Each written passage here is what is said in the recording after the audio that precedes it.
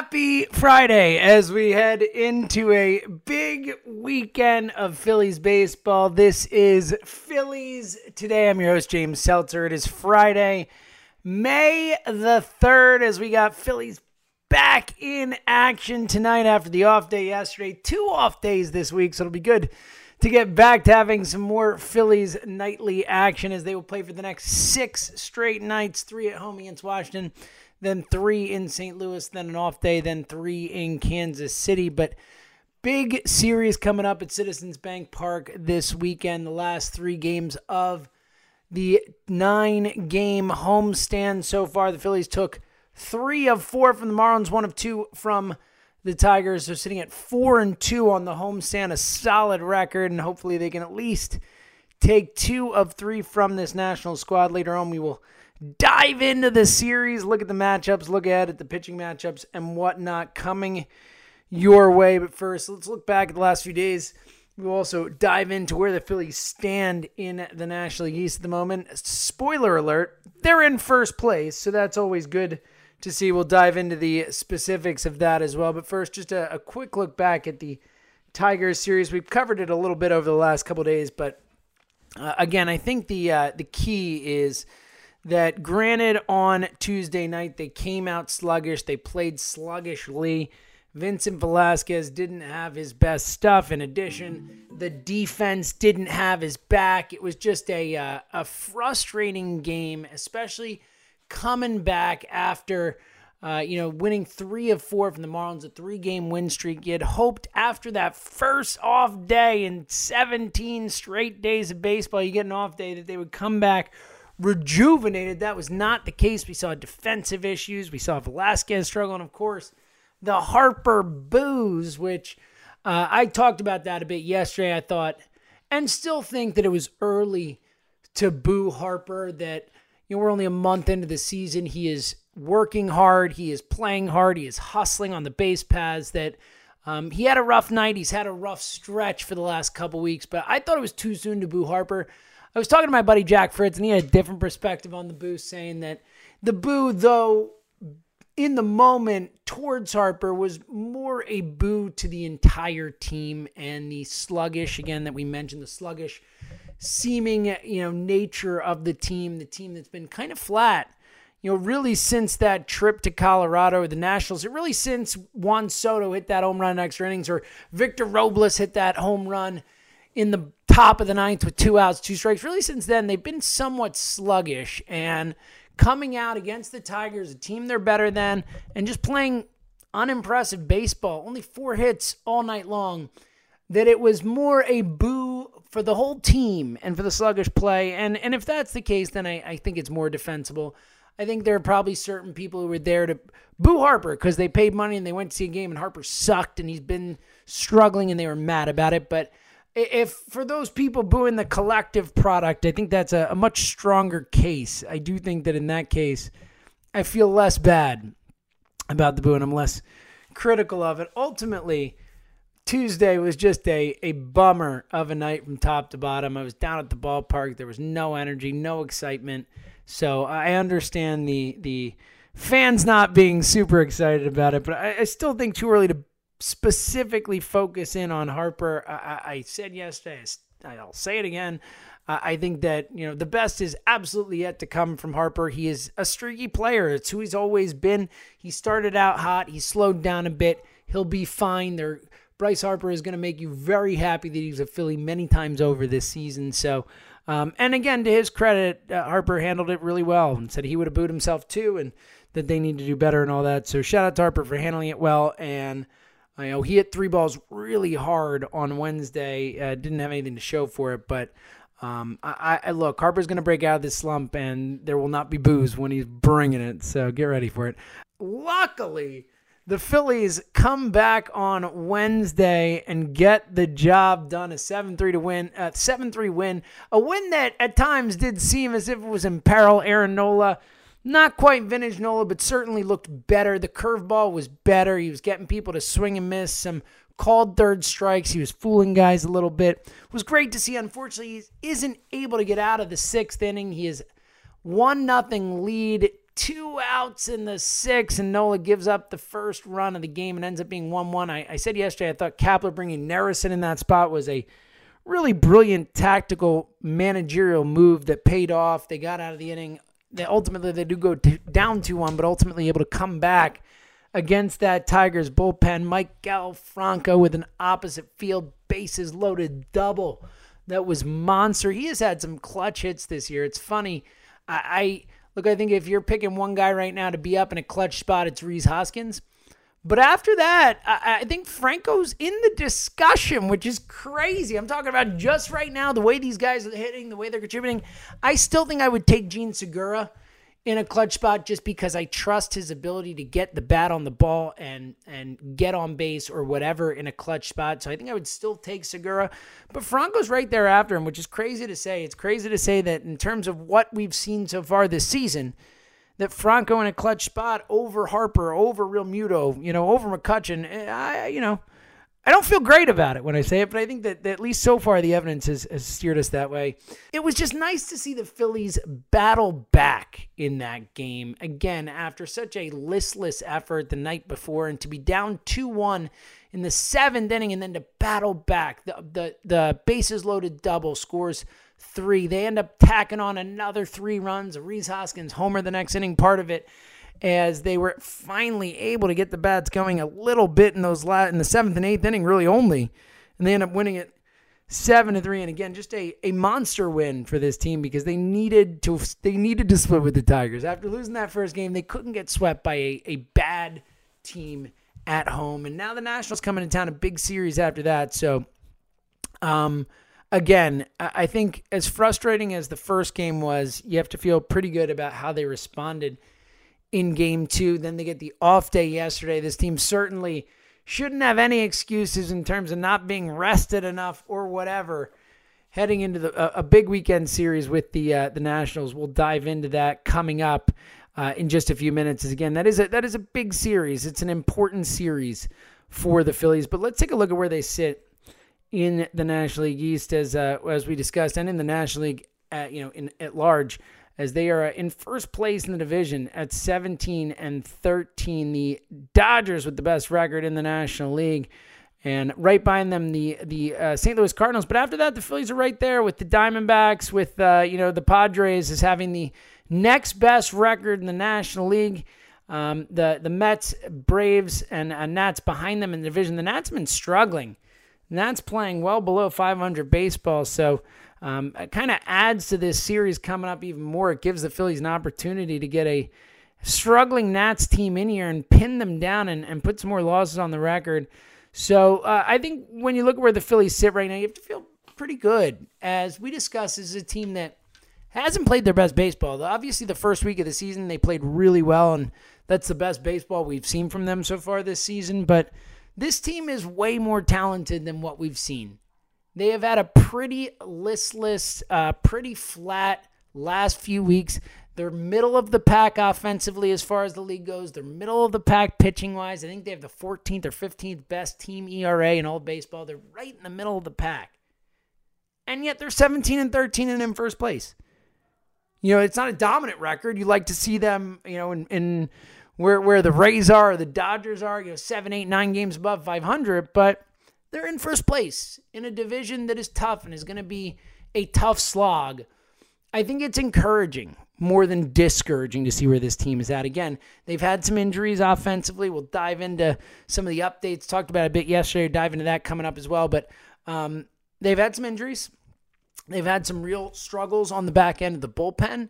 They have the one guy that you thought would come in and be dominant in his spot was Aaron Nola. He has been anything but. There have been a lot of things that have gone wrong for this team already this season, and yet they've still found their way to the best record in the National League East, into May. And I think that's really encouraging because I think better things are coming. As we discussed before, we are absolutely going to see stretches where Bryce Harper throws this team on his back. It is one of the better players in baseball, if not the best, for stretches. We have not seen the best of JT Realmuto yet. We have not seen the best of Andrew McCutchen yet, and we've seen some good, but there's more. We've certainly not seen the best from some of the pitchers and the pitching staff. The pen as well. Sir Anthony's struggled. We've seen that. The pen has not been nearly as good as expected, other than, Neris, Morgan, and Neshek have been great. And the pen has been fine. But the point is that the team has played relatively average compared to their talent level. And we're not even talking about the supplemental stuff that we will likely see come the trade deadline. If they continue to play well, you'll see a pitcher added, a bullpen piece added, all that stuff. And that's encouraging too. But I think that when you look at where this team is now, again, with the injuries they've sustained, with the long stretch of baseball they just played, with the struggles they've had on the road, they're not a very good road team right now. And they weren't a good road team last year. So that's certainly something to watch. But all that said, they're sitting there at 17-13, and they're in first place in the division. They haven't had a prolonged winning streak yet. They haven't had a real hot streak yet. Again, it seems like other than the first week of the season, there's been no point this season where everyone's firing on all cylinders, or even where 95% of guys are firing on all cylinders. So I think the best is really yet to come, and it's going to be fun to see what this team can do when, we get that kind of feeling that we had the first week of the season, where they're really just all firing, all, kind of moving in the same direction. I think there's going to be a lot of good baseball from this team coming up. And again, I know that you could look at this and find reasons to be disappointed. Yesterday, we talked about potential concerns. We talked about the inconsistency that this team has shown from night to night that we've talked about. We've talked about their propensity to come out flat. We've talked about Aaron Nola. There are a lot of reasons for concern, but I think that from a macro perspective, when you step back and look at where this team is at, what they've done so far to get there, what it's taken to get there, that you have to feel really good about 17-13, and you have to feel really good about what they can do moving forward, because, again, there's better stuff to come. And don't get me wrong, this division is going to beat each other up. The Mets are better than I thought they'd be. They're a good baseball team. The Nationals are struggling right now, but, man, they keep bringing up talent. They've got so many talented guys in their lineup. Obviously, the starting staff, you got Scherzer, you got Strasburg, you got Corbin. That can turn things around quickly. And the Braves, obviously the reigning National League East champions, a team with tons of young talent. They just keep, it seems like the Braves just bring up all these pitchers. It's like a new pitcher every week, and he's awesome. Like Max Fried, this kid is a stud left-hander for them. And, they brought him up earlier this season. He comes up, he's dominant. Mike Soroka, another one. They bring him up, he's dominant. It's just like they have more arms than they know what to do. It took you to Sean Newcomb has struggled this year, and he was a stud for them last year. Foltynewicz, they got a lot of young arms, a lot of talent. So this division's tough. This is no joke. This is going to be one of the toughest, most competitive divisions all season long, in my opinion, in all of baseball. And the Phillies are out in front right now. And again, it's not a dominant out in front. They're not the best team in baseball right now, but they're trending in the right direction, and they're finding ways to win games, even on nights where they're not giving their best stuff. And again, you could choose to be discouraged by that. I choose to be encouraged by that, because I think that we're going to see progression. We're going to see them get better. And if they can get better, and again, they're already in first place. So if better things are yet to come, that's a real positive in my mind for this team. Again, as I know that we have a tendency, especially with a Phillies team that has been bad for so long. And obviously we had a nice little glimpse of a run last year for the first 4 months of the season. They overachieved, and we thought maybe they could do something, but deep down in our hearts and our souls, we knew that they just weren't good enough, and that's how it played out. But really, with the last 8 years of baseball in this city, we almost forget what it's like to watch a team and care about a team on a night-to-night basis. And you have to remember to have a little patience with it. And I do too. We all do, because it's a grind. Baseball is the longest of seasons. It just goes on, and teams have to play through injuries. They have to play every single day. There will be a month where the Phillies play 32 games in 30 days or whatever. That kind of stuff will happen. And it really is a long season with a lot of ups and downs. Again, we saw it last year. It was a really long season. The last 2 months stunk, and it totally changed the perspective on the season. So while I think it's fun to, criticize things we see and to analyze it on a night-to-night basis, we do have to remember to step back and have a bit more of a macro perspective on things and remember that it's a long season, and 17-13 right now is really not that bad. All right, coming up, we will look ahead to the series with Washington in Philly this weekend, and then also we will look at the injuries as mentioned. Question about John Maley to ask, and a whole lot more. All that coming up. It's Phillies Today. It is James Seltzer, and we are coming right back. We are back, Phillies Today. James Seltzer, as we have looked at the Phillies last few days and looked at the team from a macro perspective, where they stand, where they sit. A couple injury notes.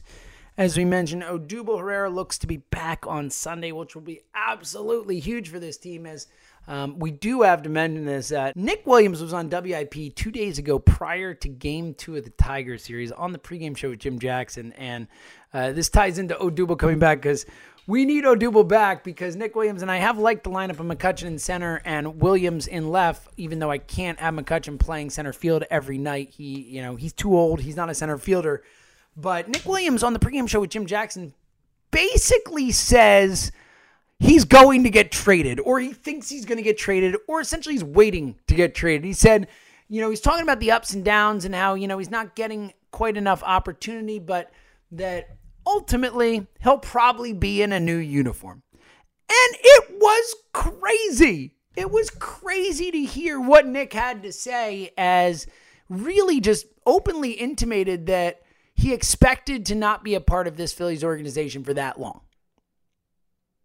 He expected it. He said, probably be in another uniform, which is just, it's crazy to me. Whether or not you're unhappy, which I think Nick Williams, we could say, is clearly unhappy right now. Whether or not you're unhappy, I think it is absolutely insane for you to come out and say something like that. Not only does it hurt your team's leverage, does it hurt you in their eyes? You're still here. What if there isn't a team that wants to trade for you, Nick? What if there isn't a good deal on the offer, on the table? What are you going to do? You just say that and then go back to doing what you're doing and not think that people are going to look at you within the organization differently? That you're not going, that there won't be any sort of repercussion? I couldn't believe it. I couldn't believe it. One of the craziest things I've heard a player say, in the sense that I couldn't believe that he would openly intimate that he doesn't see a future for him here in Philadelphia. And again, I understand that, look, I get it. You're a right fielder last year. They signed Bryce Harper. That sucks. I get it.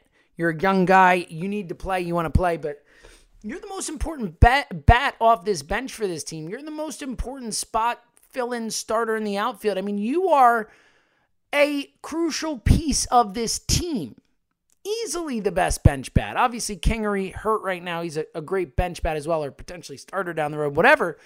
But if you're Nick Williams, doesn't it make more sense to embrace the situation you're in and play your butt off, and then behind the scenes say, listen, guys, I will work my butt off for you, but if you can find an opportunity for me to go somewhere else and get to play, that'd be what I want. I just don't see any upside to doing this in public on the radio. It baffles my mind. I see no upside for it. And look, this is not like this is the first thing with Nick Williams. We saw it last year with the whole computer making the lineups thing, talking about Gabe. Talks to a reporter about that. That was crazy. That was stupid to do. And then we saw him have issues in the minors as well with his coach and all that. So this is starting to turn into a pattern for Nick Williams. It seems like there is a malcontent type of thing with Nick Williams. And we've seen it multiple times now. And again, I understand. They sign a big-time guy to come in and play your spot. It's frustrating. It sucks. But act like a pro. You're a Major League Baseball player. You still have a role. And by the way, you're hitting 162, Nick. It's not like you're hitting 400 and saying, this is BS. I should be playing all the time. No. Play better when you get the opportunity to play. Take advantage of those opportunities and be a good soldier.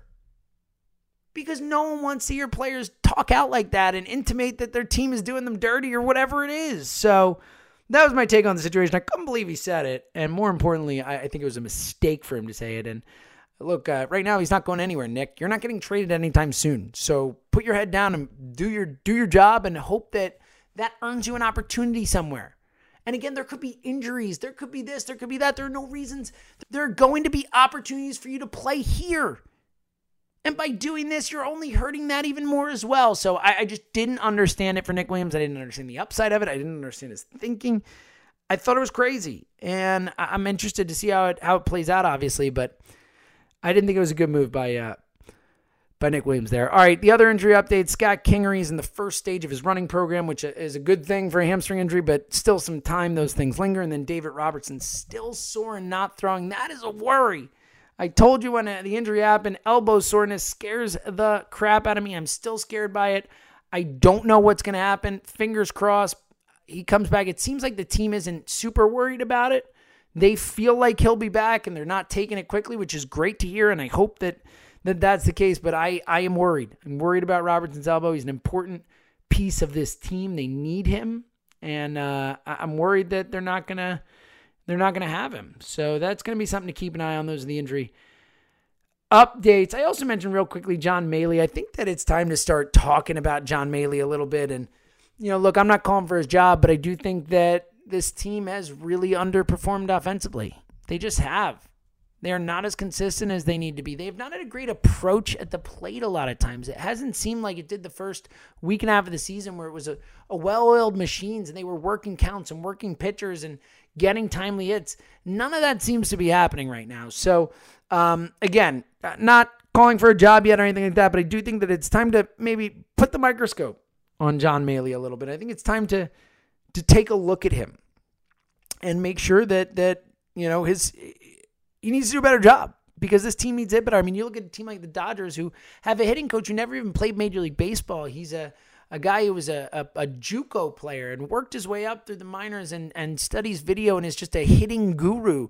He doesn't need to be a great hitter himself. He just understands the art of hitting, and it's working really well for the Dodgers. So I wouldn't be surprised if the Maley thing doesn't work out, if the Phillies do have an unconventional hire there. But regardless, I think right now you hope and want to see Maley pull this team out of kind of where they're at. And I think that they need to do better. They need to be more consistent offensively with all the talent they have on this team. They need to do better. All right, coming up this weekend, big series starting tonight down at Citizens Bank Park. Phillies, Nationals. Our old buddy Jeremy Hellickson coming into town. The last time we saw Hellickson was the 15-1 debacle. So not looking forward to seeing Hellickson. For some reason, the Phillies couldn't hit him at all, even though he seems like the easiest, most hittable pitcher in baseball. He just throws 89 in the zone, and I don't get why they can't hit him, but they couldn't last time. Hopefully that changes tonight. They can get a beat on him. Jared Eichhoff takes the hill for the Phillies, which feel great about that. I mean, Eichhoff's been awesome coming off his first win since 2017, and it was dominant. 7 shutout innings. He's looked great. Excited to see Eichhoff go out there and take the ball again. Saturday, the best pitching matchup of the series will be Jake Arrieta against Patrick Corbin. That should be a fun one. Corbin, of course, the highly paid free agent this offseason, left-hander, coming off a rough start, had one bad inning essentially, but has been pretty good for the Nats this year. That's the toughest matchup as the Phillies luckily avoid Scherzer in Strasburg on Sunday. It'll be Zach Eflin against Anibal Sanchez. So good matchups. Again, missing Scherzer in Strasburg is massive. I mean, that is just a win in and of itself. So I think with that in mind, the Phillies have a nice opportunity here. Take 2 of 3. Just keep winning series. They need to win this series because then they go on the road. They go to St. Louis. They go to Kansas City.